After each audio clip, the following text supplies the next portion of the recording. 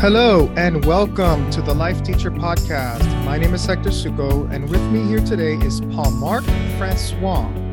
Paulmarq, also known as Archangel Paulmarq, is a channel, healer, teacher, and mentor for others on their spiritual journeys. As owner and operator of PMQ Spiritworks, Paulmarq creates sacred, protected space for personal growth while being a spiritual cheerleader and accountability coach. Appreciated for his straightforward approach that is honest and direct, Paulmarq has studied divination for many years, specializing in oracle cards and dowsing, including pendulums. Paulmarq is a Reiki master in both the Usui and Karuna traditions, an angelic Reiki master teacher, and the creator of Archangelic Reiki.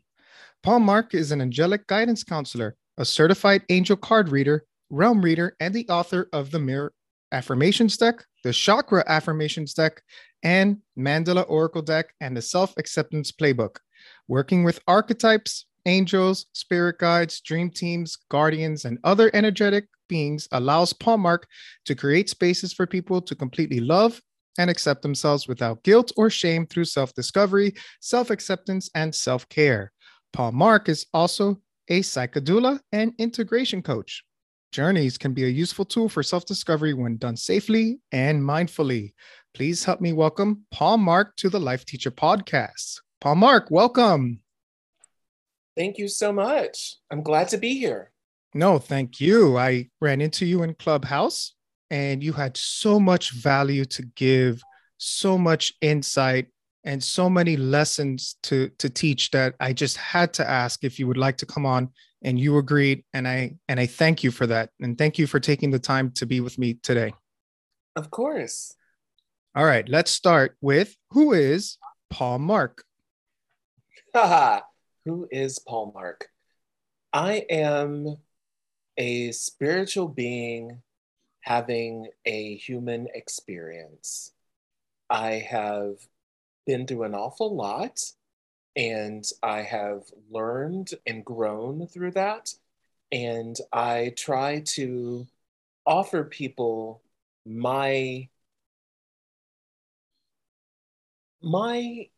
experience so people can learn from my mistakes. I tend to fail loudly and publicly so that people can learn from what I've done and hopefully not make the same mistake. And let's jump right into empathy. Paulmarq, tell us, what is empathy, and tell us what empathy is not. Empathy is just the ability to feel what other people are feeling and going through. And so many empaths have the idea that because they feel it, it's theirs. It doesn't have to be. So the empathy can be that thing where you know that somebody else is having a rough day, or somebody else is going through something. And that can just be a heads up for you. It does not necessarily mean that you are obligated to take that on and help them with it. And so a lot of empaths feel that obligation, and it puts them automatically into a state of overwhelm. And instead of being in the state of overwhelm, I am always inviting people into the land of whelm. And the land of whelm is where you're not overwhelmed, you're not underwhelmed, you're just present. You're just okay. And this is a thing that I do. The room that you found on Clubhouse was the empath mentoring room. So I'm doing this every Thursday with a team, Bridget Renee Holiday and Infinity. And we do this together, but this is also part of my business. I train empaths as part of my business. And I take on clients who are just learning how to deal with the stuff.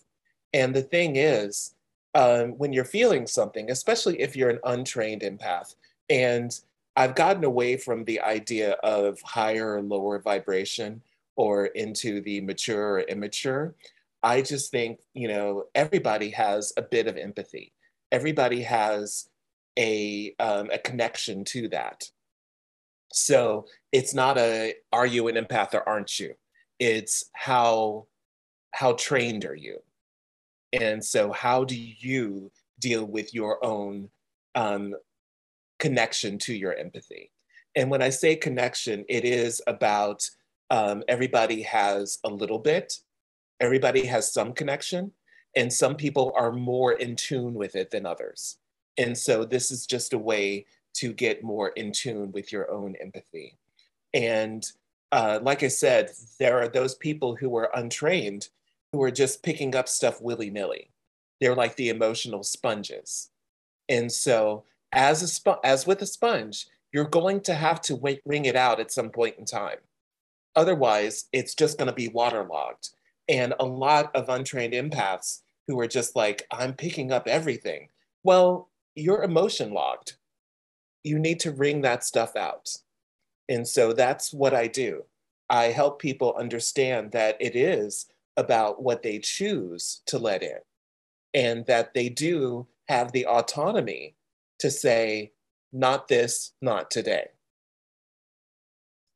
Very interesting, because I always thought that, or the way that people spoke on Clubhouse is that only certain people are empaths, that they have this acute sense of what others are going through, whether it's a rough patch or actually very happy. And, I was thinking to myself, am I an empath? I think I have a very good sense of what people are going through. I believe that I have a good sense of what people are going through. I can tell whether somebody's having an okay day, a really good day, or bad day. But what I'm hearing you say is that no, everybody, every human is an empath. There's just certain degrees of it. Is that what I'm hearing you say? Yes, exactly. And a lot of people have the idea that people can be an empath or a narcissist. And that is a duality, but there's a spectrum. There's a little bit of narcissism in the empath, and a lot of narcissists are broken empaths, you know, and empathy happens. We learn about our empathy specifically when we're in abusive relationships. So if you grew up in a household where you might be yelled at or you might be beaten or something like that, you learn how to read other people. And so that empathy comes in handy. And, if a person is really good at manipulation, that is truly their empathy. So when we talk about narcissists manipulating people, they're using their empathy. And so I really feel that, and I've been kicked out of empath groups for saying this, but there is a bit of narcissism in everyone, just like there's a bit of empathy in everyone. And so it's up to you how you what you cultivate. That's the most important part. What are you cultivating? Interesting. So let me go ahead and pose a situation for you. Here you have a mom who's having an okay day. She is married to her husband and has two kids, a son and a daughter. The son is 23, the daughter is 16. Okay, let's start with the husband. She knows that the husband had a bad day at work. A son who is 23 just got denied for a job interview, and he's really trying to start his career. Her daughter is 16 and suffers from anxiety. So all three are happening at once, where husband is not having a good day. He comes home frustrated. 23-year-old son is frustrated. He can't, seal the deal and get this job. And 16-year-old daughter comes in just suffering from anxiety, maybe off her meds. I don't know. I'm just throwing out a situation.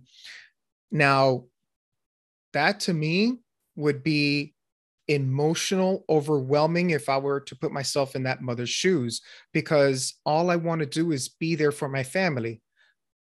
And what I'm hearing from you is wait, take a step back, because you have to put the oxygen mask on yourself before you help other people.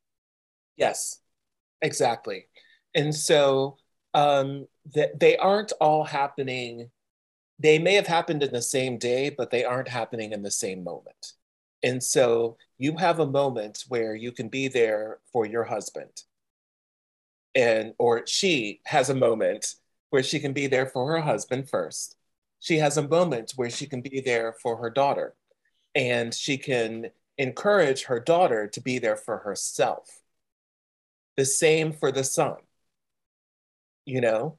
And as we're dealing with this, the important thing is knowing that as an empath, if you're dealing from obligation, it's almost as if you travel with someone who has a lot of baggage and they're constantly telling you, well, here, hold this bag, or here, carry this bag.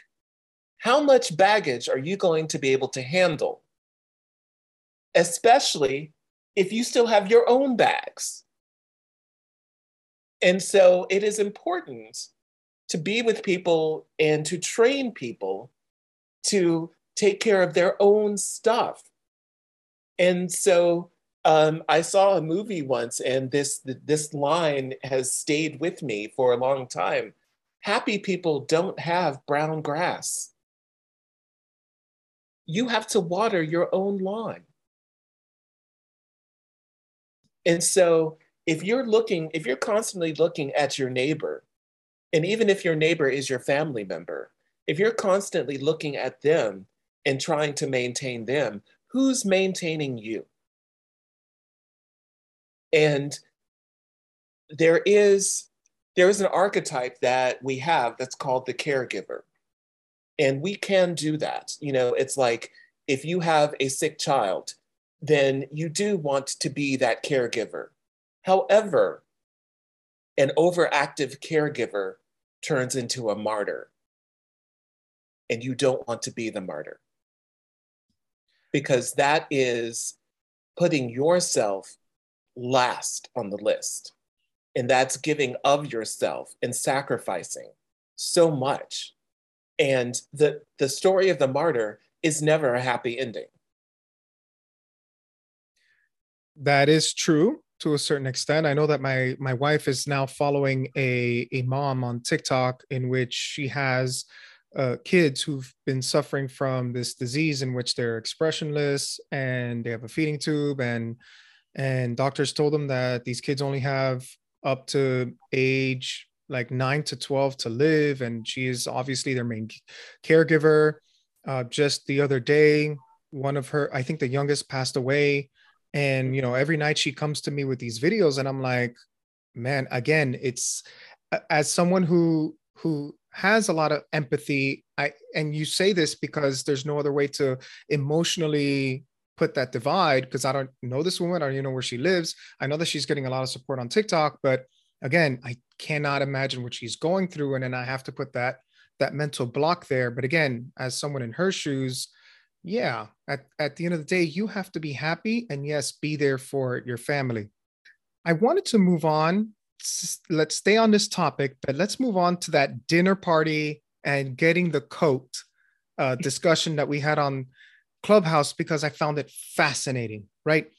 And I don't know if, I think you're the one that posed it to the audience, and I was kind of almost responding, where you're at a dinner party, and you said it best, but I'll just try to emulate what you said. When the dinner party is over and it's time to get your coat to go out, right? Get your coat. Don't get anybody else's coat. And I found that so enticing because I'm married, right? And what's the problem with me getting my wife's coat? So go ahead and respond just like you did on Clubhouse. I swear I want to just replay this conversation, but tell me, if I tell you, hey, Paulmarq, why don't I just get my wife's coat at the dinner party and we both leave together? So that is one of those things. It's about knowing what is yours.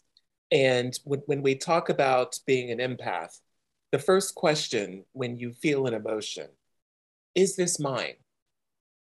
And so if it's not yours, put it down. And that visual of the dinner party is, and of course, it wasn't at the end of the dinner party. It's when you're ready to leave.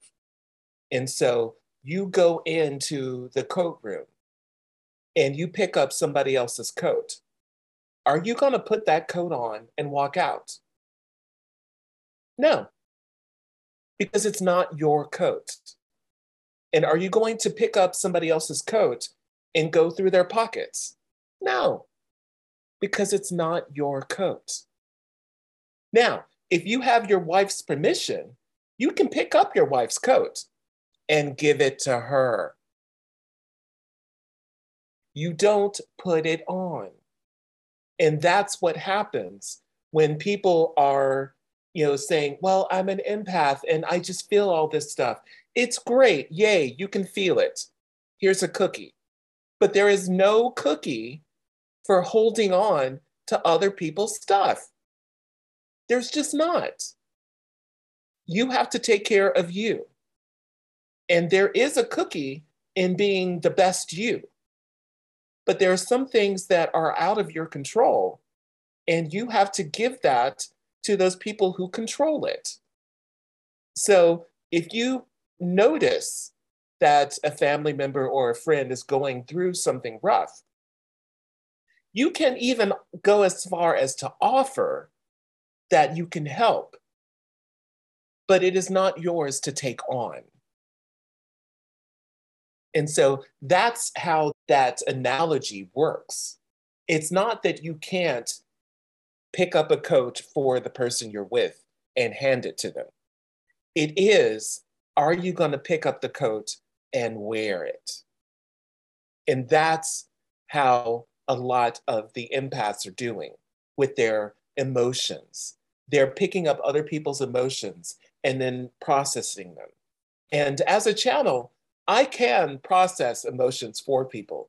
I do not like to do it. And so there are times when people that are very close to me are going through something, and I just channel it because they are close to me and because I've let them be in. But I am not picking it up randomly from people at the mall or people at the grocery store. And there are some empaths who are saying, I can't go out. Yes, you can.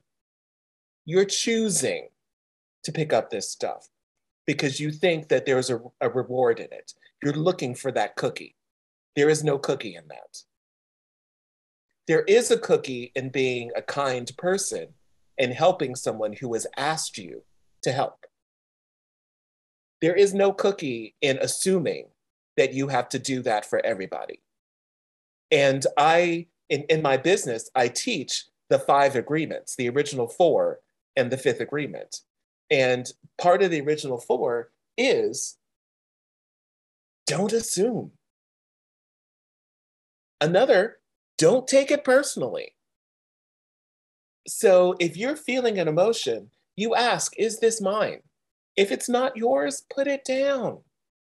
If it belongs to someone that is close to you, then okay, so-and-so's having a rough day. That doesn't mean that you have to have a rough day. Can I pose a situation to you, Paulmarq? Sure. Okay, so let's say there's, again, a husband and a wife, and let's say the wife loses a close family member. Now, the husband knew this person as well. And upon hearing the news, they both are sad. They both go through the motions and they both cry. The husband, who was not too attached to this family member, goes through the 5 stages of loss and accept that this person has passed.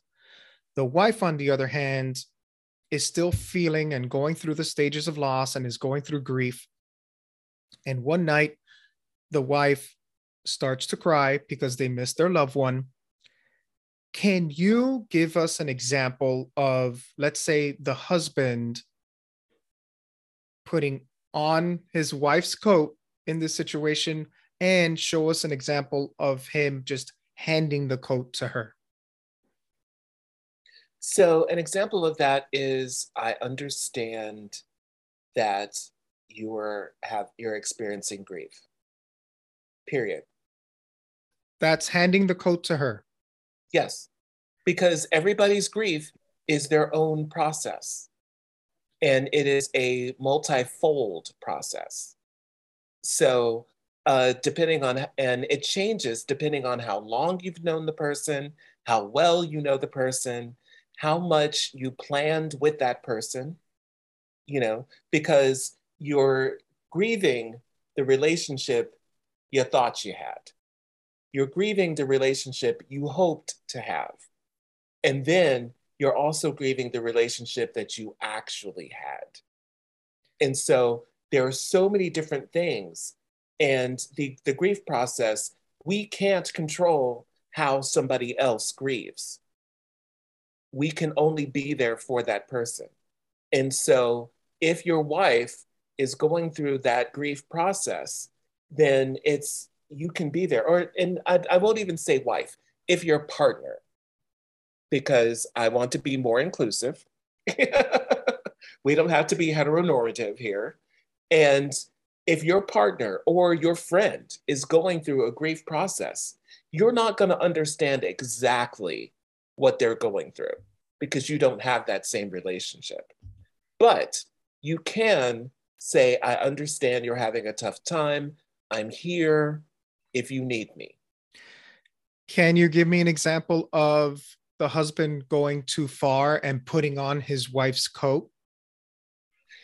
So, an example of going too far would be a person who turns it into their own grief.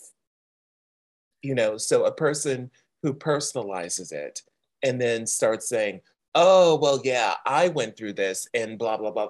It's not about you. So you have to let that person, let your wife in this Partner. situation, let your partner go through their own grief, So allow your partner to express what it is that they need to express. And what happens is a lot of times people feel like they have to respond, but it's not about your response. It's about letting your partner say what they have to say. And a lot of times grief is about what was left unsaid. And so what about just being there next to her, holding her hands, maybe even crying with her? And I don't want to go into the whole man conversation, but let's just place it on the husband. And again, yes, of course, we don't have to be heteronormative here. Right. But let's say the partner is very, very empathetic and gets closer to the partner, holds their hand, pats them on the back, it's okay, I'm here for you, and even starts to almost cry with them. Is that going too far? Not necessarily. As long as you don't turn it on yourself, as long as you're holding space for that person to experience that grief. And so it can be, if you know your partner and your partner is a person who needs space to just process on their own, then you give them that space. And it's not about whether you want to be part of it. This is how this person processes. So you give them that space. And if your partner is a person who just wants to be held while they cry it out, then you hold them while they cry it out. I feel that so many people in general want to be able to say something. It's in the actions. You don't have to say anything. Like that old song, More Than Words, show me how you feel. And you can be there for that partner. And it's also knowing what your partner's love language is, and so, like I said, if a person needs space to process, give them that space. I'm here when you're ready. And if that person needs you to hold them, then hold them. And there is no blanket statement for that. I always tell my students, actions speak louder than words. Yes. Definitely, definitely. All right, so let's move on from empathy to energy and vibes. Now, when I look into somebody's eyes, Paulmarq, whether it's my wife or anybody else, I don't see, huh? Look into my eyes. Yes, Paulmarq, I'm looking into your eyes. But honestly, we're humans, right? We're animals. We're made of skin, we're made of bones, we're made of muscles, tissue.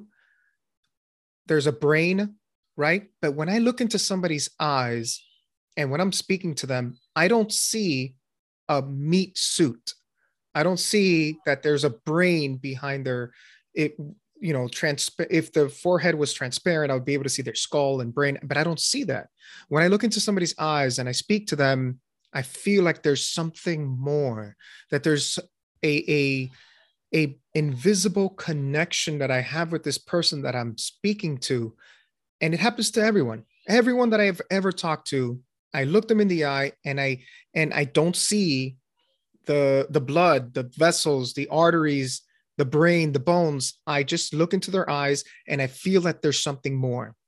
Can you explain to us this energy, this vibes, whether the soul is if the eyes are the windows to the soul? How do you see energy and the human connection? The human connection is quite beautiful, and it's something that we are not meant to completely understand. The brain can only hold so much. Your soul has been through multiple lifetimes. Your brain doesn't comprehend all of that. So the soul, it's like being in a parking lot and you're seeing the driver rather than the car.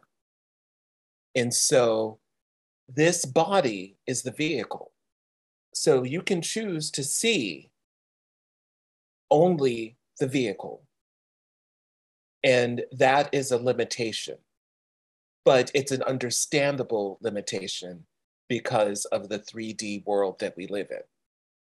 If you've raised your vibration, if you're living more in 5D, then you're seeing that there is an energy and there are multiple energy bodies around us.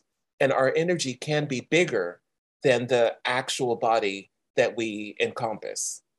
So it is that there is something bigger. And it is an energy that is eternal.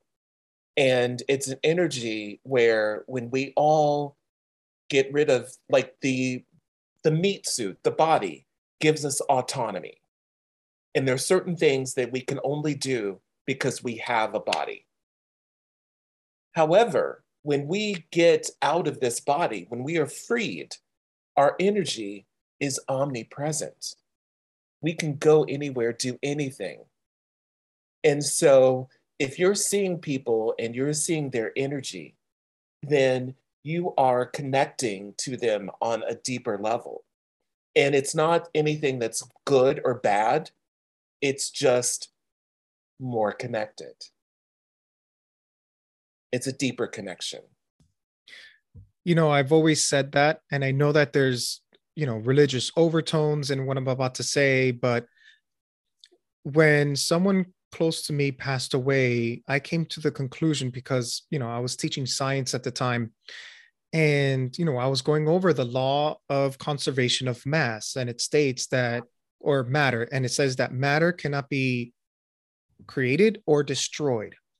So when I completely agree, and I see it, when somebody passes, it's not that they disappear. That's scientifically impossible.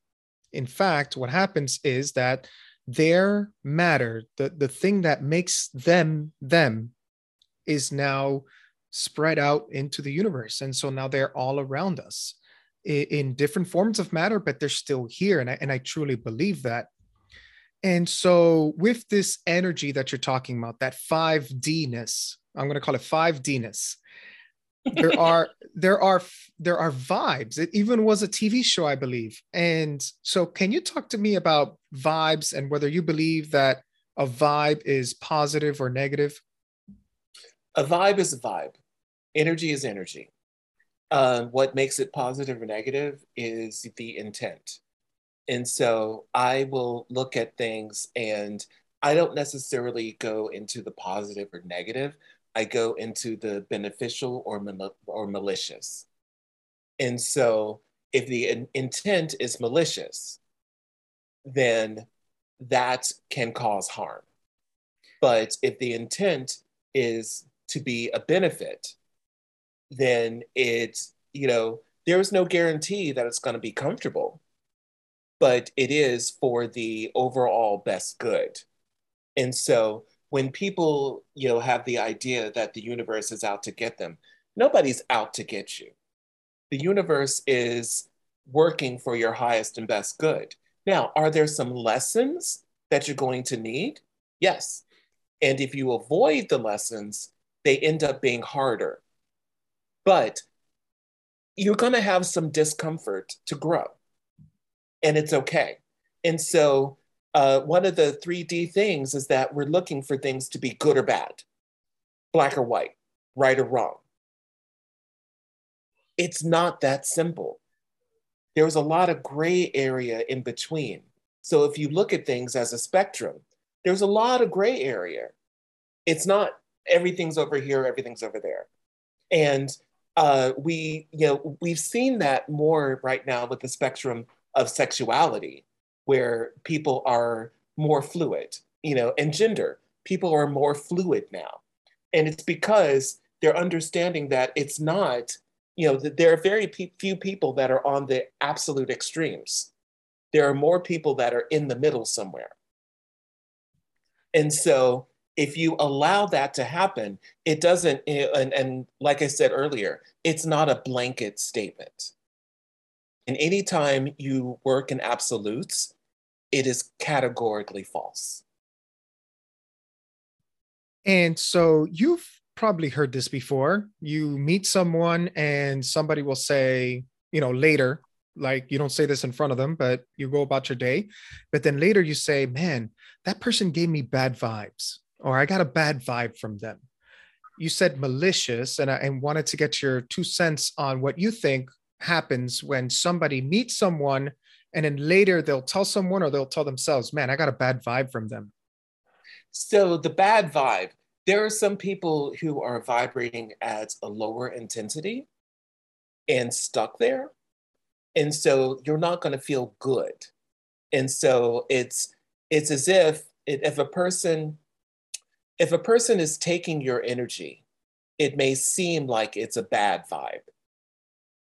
Or if a person is just down here, and when I say lower, I mean at a lower number frequency, energetic frequency, and you're vibing at a higher energetic frequency, they're going to lower your frequency to try and get to try and meet you.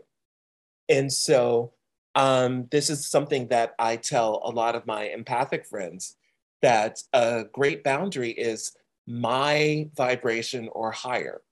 So you're only going up. And just like when you're connecting to the angelic realm, you don't ask them to come down to you. You ask them to raise you up to them. And so if there are people who are just a lower frequency, it's going to feel like a bad vibe. But it doesn't mean that they're a bad person. It just means that their vibe is uncomfortable for you. So again, getting out of the blanket statement and getting out of the good, bad, right, wrong, evil, whatever. So creating that space for them to be like, okay, so that's where they are. And that's another thing where, when you have that empathy and you feel that somebody's having a rough time, it allows you to not take it personally and say, oh, it's not about me. It's about what they're going through. Just to clarify, you said that it is possible that this person is feeding off of your energy. Can you go a little bit more into that?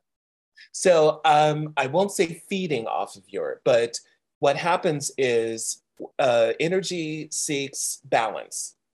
And so when you encounter somebody of a lower vibration, there is that desire for them to come up and you to go down. And so if you decide to stay at your level and are going higher, you're going to feel this drag from this person. And so, it's important. I've had relationships that have just fallen apart because that person was not choosing to grow. And I was growing, they weren't. And that's the concept of growing apart. You know, you choose someone that hopefully you're going to grow together, as opposed to someone who's like, well, I'm okay here. Very interesting. So let me postulate to you. When you say, oh, wow, I got a bad vibe from this person, that means that you are up here, they are down here. But there could be a time when you can meet someone at the same vibration, but then you slowly drift apart, and True. and but that's a little bit slower and harder to pick up. This is not a, oh, I'm getting a bad vibe from my partner. This is something that grows, and in time you're going to have to feel that and to recognize it as such. Yes, I have friends that renew, that they get married every year. And so it's a negotiation of a new relationship because they aren't the same people that got married 15 years ago. So each year they renegotiate and they remarry each other. And so that is the idea of staying on the same level, you know, growing together and deciding what is it that we're going to do together. Because a lot of people, especially the masculine people, the people with the masculine energy, they will get into this idea of, this is great, I hope it never changes. But people change. And so you have to have that space to honor how people have changed. And so it is a renegotiation each year. Now, I don't know, I don't necessarily think that everybody should be doing that, but I do think that if you open up your relationship and you do a state of the union periodically, then you can talk about where you're going and what your goals are to make sure that you are still intending on the same things. You're still working toward the same goals. And one of the things is that if someone, you know, people will shun that person that gives them the bad vibe. I'm not, I'm not promoting that.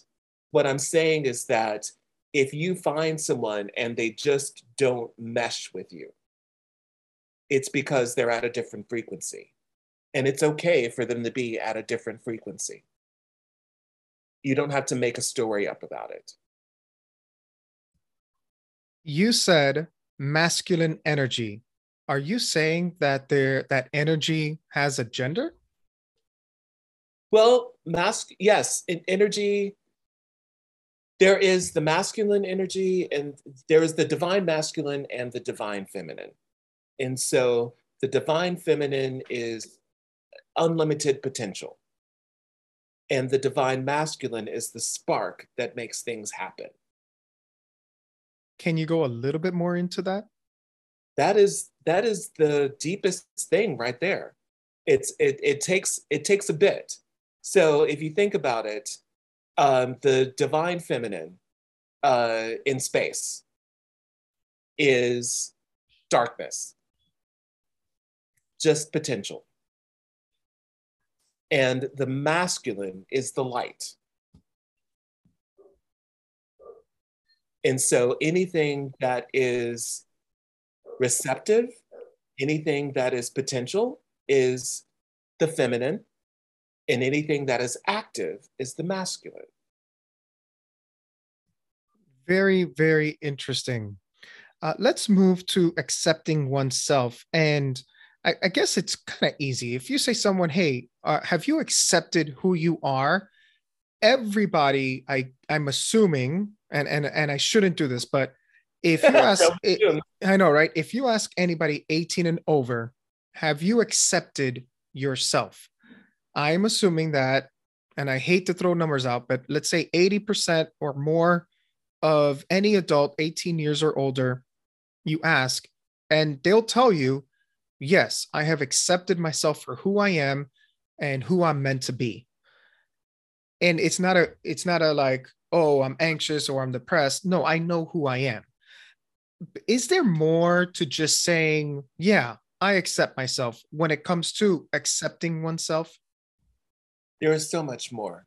And I will tell you that if you think it's 80% would tell you that they have accepted themselves, I would say that 60% of that 80% is lying to themselves. Unintentionally, but they have not fully accepted everything.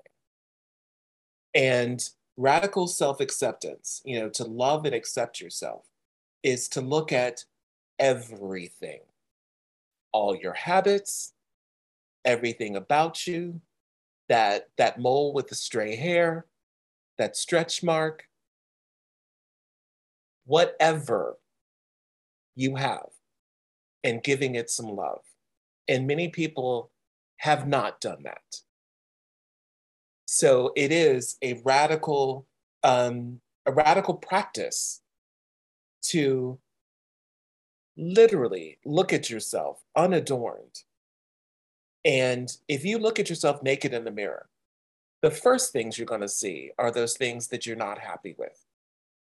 So if you see that, then no, you haven't completely accepted yourself. So you're going to have to make amends with those parts of you that you've judged. And then give them some love.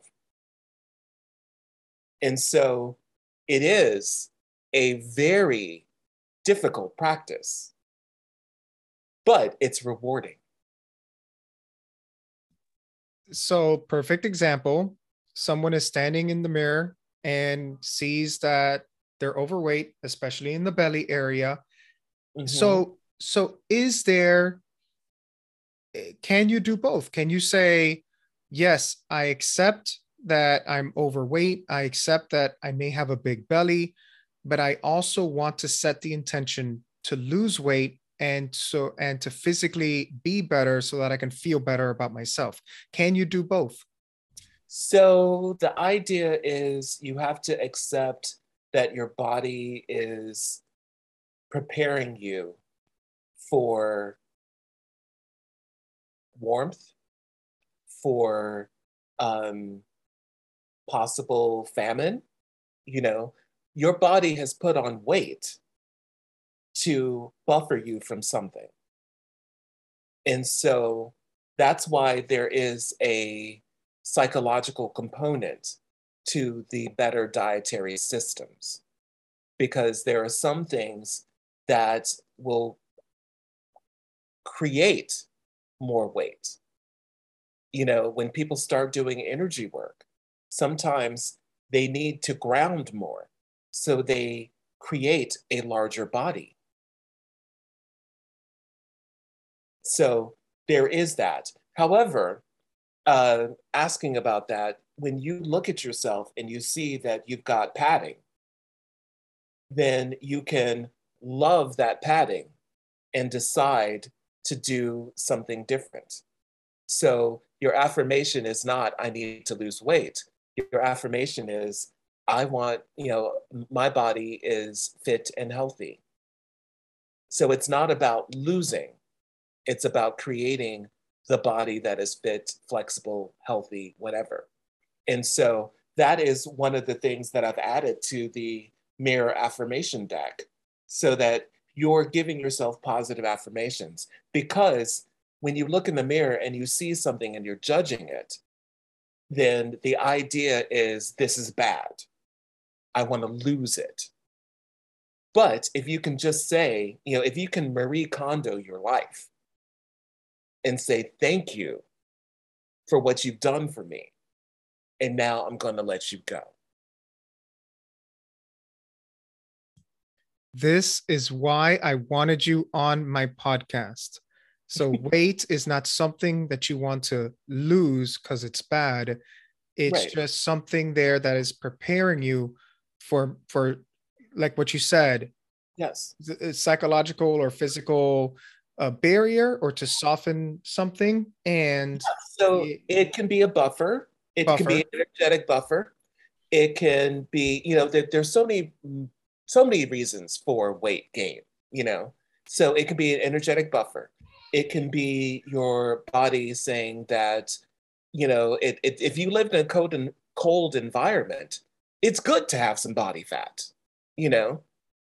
If you are, living in the jungle and you might not have a meal, it's good to have some excess body fat so that you can live off of yourself, you know.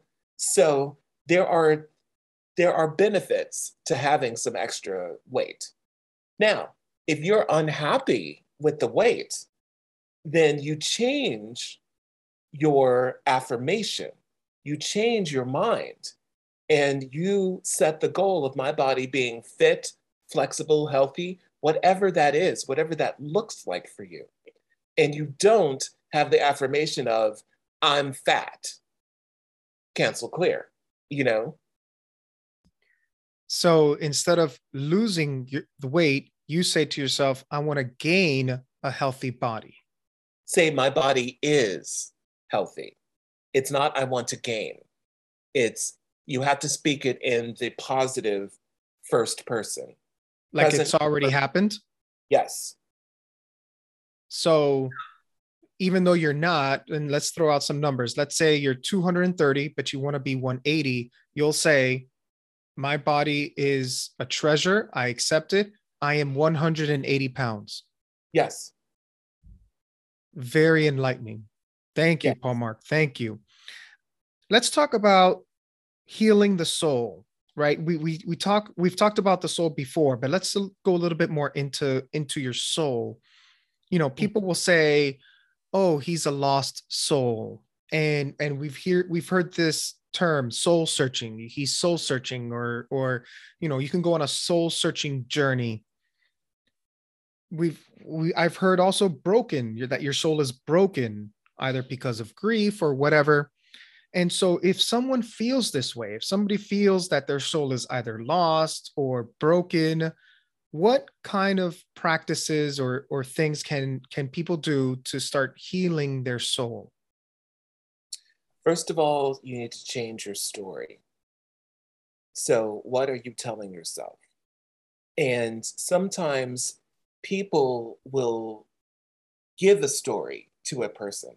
And that's when people say, oh, so and so's a lost soul. That person is not necessarily lost. That person may not know where they would like to go. They don't have a direction, but they're not lost.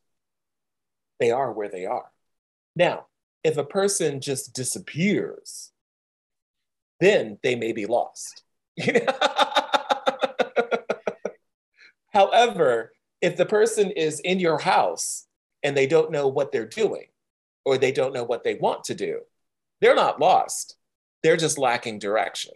Again, it gets into the power of intention. What is it that you feel your direction should be or could be? Because there is not a should. So you get to decide what your direction is going to be. And then the universe will help you with that direction. How does the universe do that? Because I've read a few books and have read about coincidences and that they're not coincidences. I've heard, and I asked you before the podcast, have you read the Celestine Prophecy, which I found fascinating. One of my earlier podcast interviews dealt with somebody who had an epiphany, and he said that book really helped him manifest that epiphany. And I just found it fascinating, in which the Celestine Prophecy says that there is this energy, and that that coincidences are not just coincidences. These are signals or signs that the universe is trying to convey to you.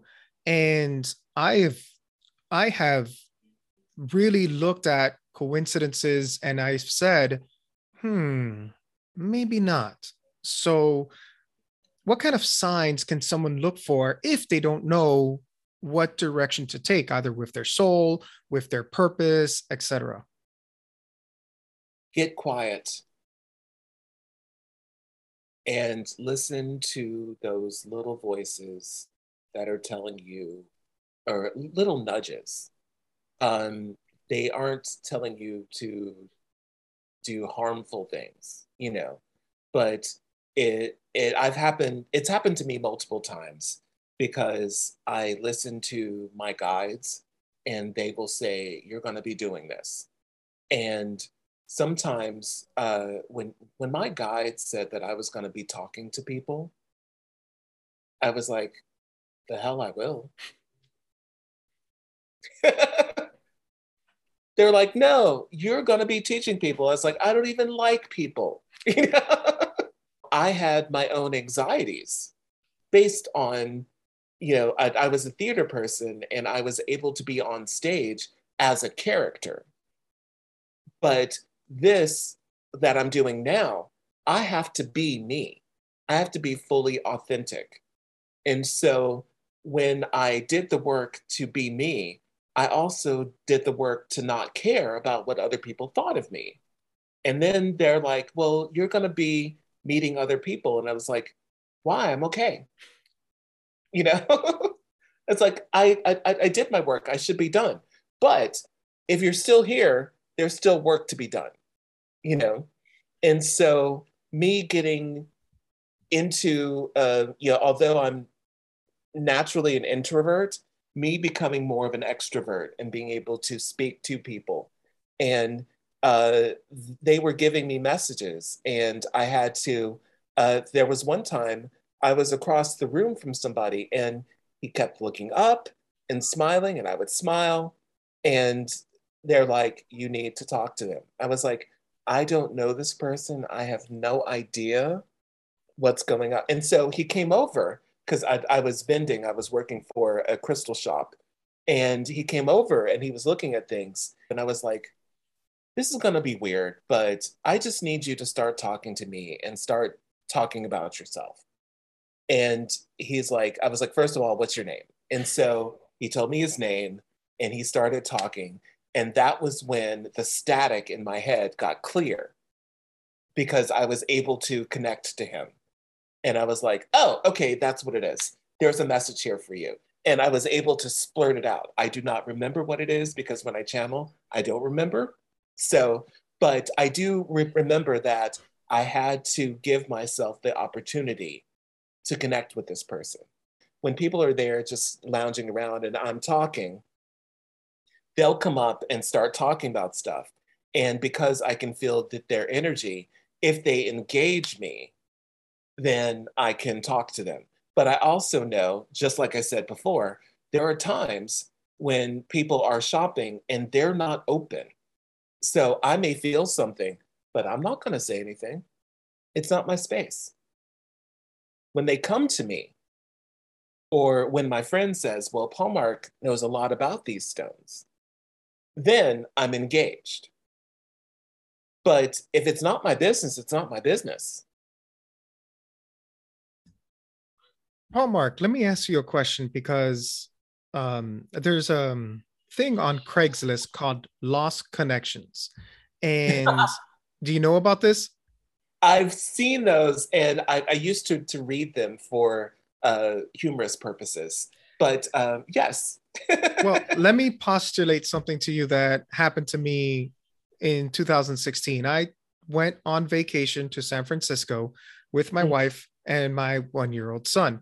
Now, I'm straight. I'm 100% straight. I like women.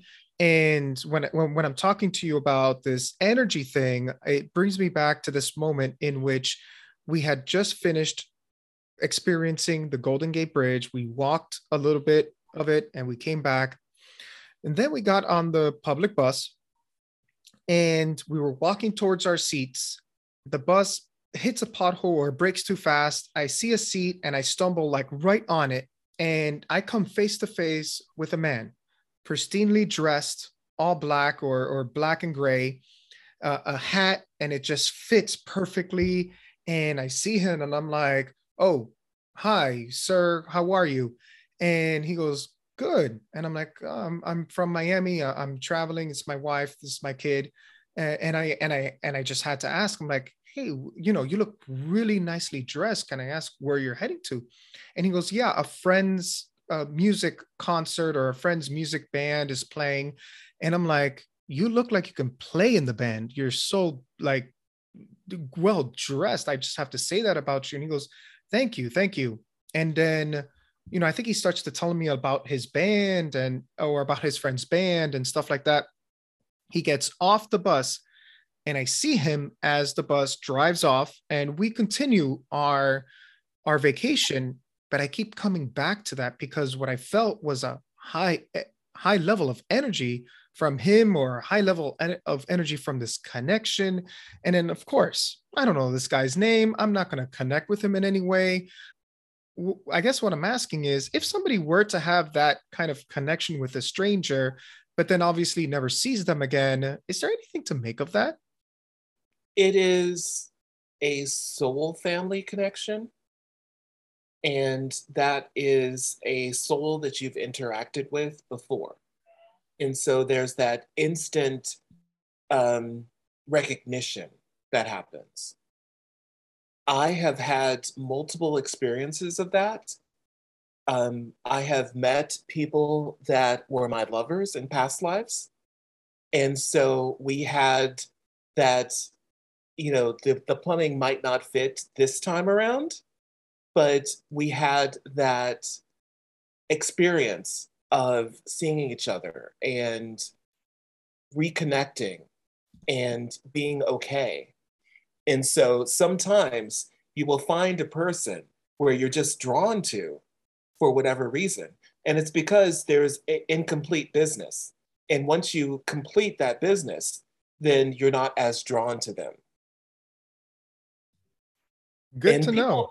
yeah, and people will have that. It's interesting that I had a happening where I was at a bar in college, and I saw a person who reminded me of a friend that I had in college, and I wasn't expecting to see them at a bar in Dallas. And he was sitting on a stool, and I ran up and jumped in his lap and gave him the kiss, and I was like, I'm so happy to see you. And then as I pulled back, I was like, oh, you're not the person I thought you were. But the energy was there. And it was like we had a bond. And he had seen me multiple times and had been attracted to me and hadn't known how to talk to me. And here I am mistaking his identity, jumping in his lap and kissing him. And he's like, well, thank you for that. So things happen where the universe just, he thought about it long enough and manifested me falling in his lap, literally. And there are times like the universe will give you little hints. And there are times when I have an agenda, and I think I'm going to be at this place at this time. And something happens where I'm off of my agenda, and it can be, when I was a caregiver for my mom, I would have to plan something when she was taking a nap, or she would need something right before I was leaving. So I'd be off and I'd be upset because I'm out of my time frame, But what would happen is I would get to where I wanted to go at a time that I would see somebody that had I been there at the time that I wanted to be there, I would have missed them.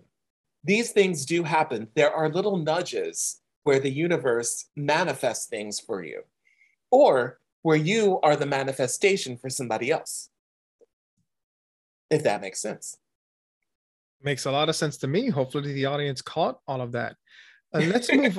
Yeah, definitely. And it may take a few, repeating of the episode for somebody to fully grasp what you are saying, because even me, I'm probably going to have to play and listen to this podcast to get everything, all the concepts that you've and all the value that you've been giving throughout the podcast, and how does that fit in my life, and hopefully people will do the same. I really do hope that people take you seriously and start manifesting, doing that shadow work, accepting oneself, accepting everything about themselves.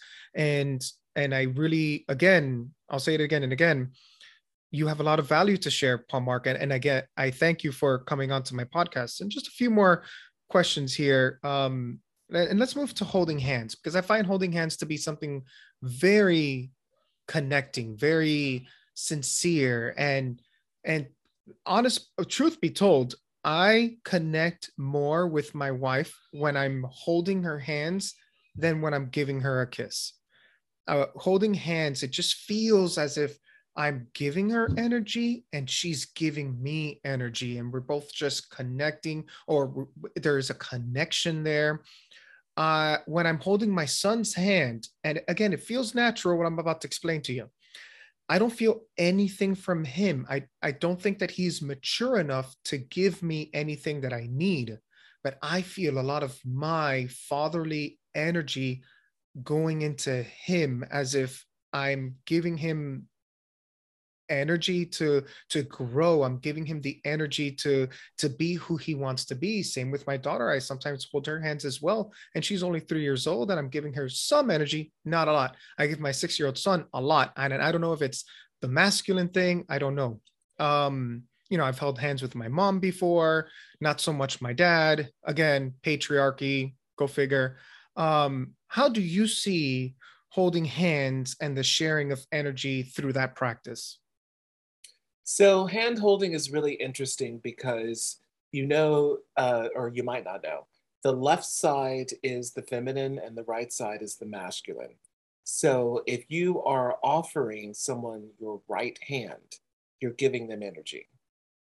If you are, if someone takes your left hand, you're receiving energy from them. And so that is what is. There's just no way around that. And I am a big fan of hugging, which is, hugging, when you do it correctly, realigns the chakra. What happens is so many people will do the side hug or the hug with the pat. That's not a true hug. It should last 20 to 30 seconds, and it should be full on chakra to chakra. So, and even when men are hugging, there's that A-frame hug where it's like, make sure our genitals don't touch, But I have a friend that, I have several friends, male friends, that are very comfortable with themselves. And it's like, if we aren't bumping, we aren't really hugging, And the idea of the full contact hug, and I have some women who are, when I hug them, there's always a jiggle, It's like the squeeze and the jiggle, We really want to feel that energy going into each other. And you really want to feel that energy. And it's important for people to share the energy. It's not about one person grabbing energy from the other. It is about sharing the energy. And so when you are hugging, you are, in essence, becoming one being for that time period. And you're realigning and you're readjusting. And so I think it's really important for people to hug. And hand holding can be a way to give a little energy or to get a little energy. But the hug is where you're sharing the energy. And so I'm all about the hug. Interesting. And so what I feel when I hold my son's hand, because I hug my son as well, but what I feel when I hold my son's hand with both my hands, you're saying that I am receiving energy from my son, even though I just feel like I'm giving him mine. So when you're holding both hands, you're completing a circuit. So Okay. there is energy cycling. Okay. So are you saying that I need to be more open to receiving my son's energy? You can be open in general, you know, your son and daughter. I will say that sometimes uh, They don't know what's going on. They need to mature. They need to be more in contact with their own energy. I don't know if they can even understand that yet. I'm just trying to add so some context, you know? so what's interesting is that little little children, like before the age of 3, they have the ability to give much more energy. And then we teach them that you have to, it's like the stranger danger and all that stuff. We teach them to keep it to themselves. But there is a sweet spot uh, from like 18 months to about 3.5, where they're just balls of energy. And so they are just giving, giving, giving. And then, and you might see it when they're hyper, when they're playing, when they just get excited and it's just, and they have no idea where to put this energy. And so you may be cycling that energy to calm them down. So even when you're holding a kid and, it's like that bedtime ritual where it's like, let me read to you. You're taking off some of that excess energy so that they can calm down. And so it may be less perceptual for you because you're used to more, but they feel it. And so it's important for them to know that it's okay to share energy with their parent. And that is loving. And so you have to be the safe space for them. Well, you don't have to be. I hope you are. Very, very interesting. So if a child is very excited and doesn't want to go to sleep, you're saying that physical contact and receiving their excitedness, their energy Mhm. will calm them down. It can. Yeah. Very interesting. And last but not least, manifesting wealth. Now, I've read a lot of books, especially the one by Jen Sincero. It says you are a badass at making money. And I believe you're going in this direction, but let me just reiterate some of what she says. You have to be able to manifest money in your own way. But some of the tips she says is leave money, like $20 or $50 bills around your house that you don't touch. It's just everywhere. It's surrounding you. You have to own that. You have to say out loud, I love money and money loves me. You have to you really have to be open to accept wealth. You just can't say, I hope to be rich one day. I want to be rich. No, you have to manifest it. You have to know that you're going to receive it. And so that is basically what that book says. How what would you say to somebody that wants to manifest wealth? The first thing I would ask is, how do you feel about wealthy people? Because a lot of times we have a story that people with money are bad or that corporations are evil. Well, if corporations are evil, how are you going to have a business? Because you have this idea that being wealthy is bad, is evil. You don't want to be bad or evil. So you're setting yourself up for failure. And so I would definitely go into what is your story around money first. And it can be writing down, just put the word money on a sheet of paper and then write out what feelings come up, because there are some feelings, and some of us have been clergy in other lifetimes. Some of us have been poor. Some of us have been mistreated by the rich. And so there's this idea that money is not for us. And so money is an energy. And if you want to have that energy, you have to align with it. And so I have this feeling that money is sexually attracted to me. Money wants to be with me. money will do anything to be with me. And I'm okay with that, you know? And one of my affirmations was people love to give me money and expensive gifts. And it has happened, you know? It doesn't happen all day, every day, but it does happen. And so it's all about the energy you're aligning yourself with and the affirmations that you give to yourself. And so again, going back to the mirror affirmation deck, I wrote down 72 affirmations that people can just start with. And I'm a fan of putting them on a card and just taping them onto your mirror. And you don't have to read them outright every day, but your subconscious sees them. And so, even if you have a list of things, of affirmations, you can write that out and then your subconscious sees it. Put it in a place, put it next to your car keys, if you have a key ring, by the door or whatever. Put it in a place where you see it often. And you don't have to stop and read it, but your subconscious sees that and it changes your story. And so, one of my hashtags early on was change your story. You know, what story do you have around these things? What's in that space? And that's how my clients get better. They improve and they grow because I'm asking them, what is your story? And can you change that story? Or will you change that story? Because I know you can. That's very interesting because, yes, when I think of wealthy people, I don't think that they're quote unquote evil or bad. I just think that they can do more. So it's been long known that wealthy people give less to charity.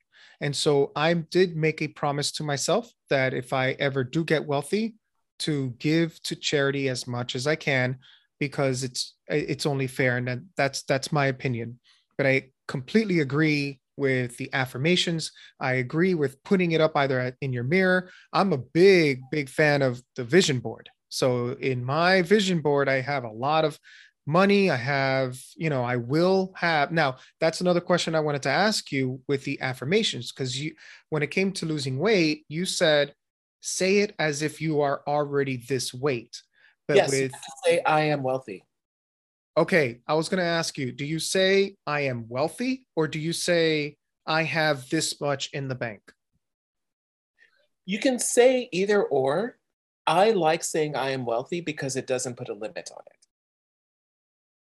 Interesting. Now you're assuming that the universe and you know what wealth is and what number that is, correct? Mm-hmm. Mm-hmm. Okay, because I get kind of tepid when it comes to I am wealthy.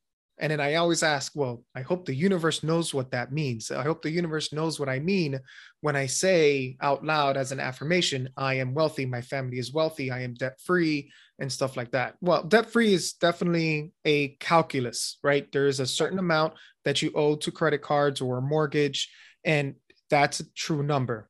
But when it comes to I will obtain wealth, I'm always cautious because, again, is there a number attached to it, or does the universe just understand where I'm coming from? So it's all about the wording of the affirmation. You can say, I have an abundance of money. You can say, my bills are paid on time and I have surplus. So things like that. You can get more direct and you can get more specific. And so if you are, like, say, for instance, if you want to have a larger income, you can say, I make at least 10,000 a month, or 30,000 or whatever. I was hearing that some people say they want to be millionaires, but once they get 30,000 a month, they're like, I'm good, you know? But it is true, if you are ready for something bigger, you can say, I have this or more. And that's another thing. When you're doing your affirmations, especially if it is for something, you can say this or something better. And you can allow the universe to upgrade you. So it can be if you say, I have a house, you know, maybe you're looking at a 3-bedroom, 2-bath, but the universe has decided that you need 7 bedrooms, you know? And so it is allowing yourself to say, I have a comfortable house that I afford. And then think about those things that are deal breakers for you. Think about those things that you definitely do want. And it's not about a specific address, it can be about certain aspects, you know? It's like, I have a house with a walk-in shower. Well, you can find that, you know? And so think about those things that are your specific needs or specific desires. And it's okay to be specific. Some people are afraid to ask for money, but I've talked to people, and it has happened to me that when I had affirmed that I was abundant, I didn't know what I was abundant with. And so when I was focusing on abundance, I wasn't getting cash, but I was getting free gifts. I was getting discounts on things. So money was still going out, but it was stuff that I needed, but it wasn't as expensive as it would have been. So I was getting all those opportunities, and I was getting free dinners, and I was getting all sorts of things, but I wasn't getting the cold hard cash, you know? And so when I decided that I wanted to focus on my business and focus on having money and having wealth and working through my ideas about what it is to be wealthy, what it is to have money. And, if I can allow myself to have money. And so then I created those affirmations. And lo and behold, I started getting that cold hard cash. And it's okay when people want to give me cash. And now that I have a system that is credit card based, I'm focusing on people on having more and larger credit card deposits because it's not cash in hand, it's energetic. And so I'm focusing on having that energy come through. And it's okay to give yourself permission to focus on having money. It's okay to ask for money. It's okay to know your value and your worth. And I want everybody to know that. And don't let people shame you for charging for your goods and for your time. And let's go right into it. Tell us, Paulmarq, how can people find you? How can you be their coach if they want to know for more information about you? Where can they find you on Clubhouse, social media, etc.? Tell us everything. So if you spell it correctly, at Paulmarq, Paulmarq, you will find me on Clubhouse. And you will see, I have the same picture everywhere now, so you will see that. And I am on Instagram, Archangel Paulmarq, Archangel Paulmarq. And usually, if you type in Archangel, you will see me. If you can get that far. So I am also on Facebook. I have a business page, and that is PMQ, Paul Michael Queen, Spiritworks. And Spiritworks is all one word, PMQ Spiritworks on Facebook. And so generally, if you type in Paulmarq and spell it correctly, you will usually find me. And I'm the one with the green hair. Did you tell people where to contact you to be a coach? Yes, you can contact me through Instagram, Archangel Paulmarq, and I have a flow page there. And I also have through my Facebook business page, PMQ Spiritworks, and you can find me at pmqspiritworks.com. tell us about your books and your decks a little bit and where to find those. Okay, those decks are available on, I'm selling them through my Instagram right now. And if you go to my Instagram, I have a flow page, and that takes you directly to those places where you can order them. So I have 3 decks, the Mirror Affirmation deck, then I have the Chakra Affirmation deck. And the Chakra Affirmation deck is 49 cards. The Mirror Affirmation deck is 72 cards. And they are affirmations that you can read. And in each, there are 7 affirmations for each chakra in the Chakra Affirmation deck. And the Mirror Affirmation deck is business card size. And so it is available for you to put anywhere. So it's just to have a business card. And then I have the Oracle Mandala deck, which is actually the Mandala Oracle deck, sorry. And that is a deck in which I have placed my own mandala on the back, and it is a fantastic Oracle card deck. I have actually done readings with it on Clubhouse. I do readings in my Living with Empathy Club every Wednesday. And so I've done readings with it, and it is scarily accurate. And it's a fantastic deck. And all of those are available on my Flow page. And I am in the midst of publishing the Self-Acceptance Playbook. And that is a journal. So it's a lot of different prompts, and it walks you through those things that you need to let go of so that you can completely love and accept yourself. And it's roughly a 30-day journey, but you can go at your own speed.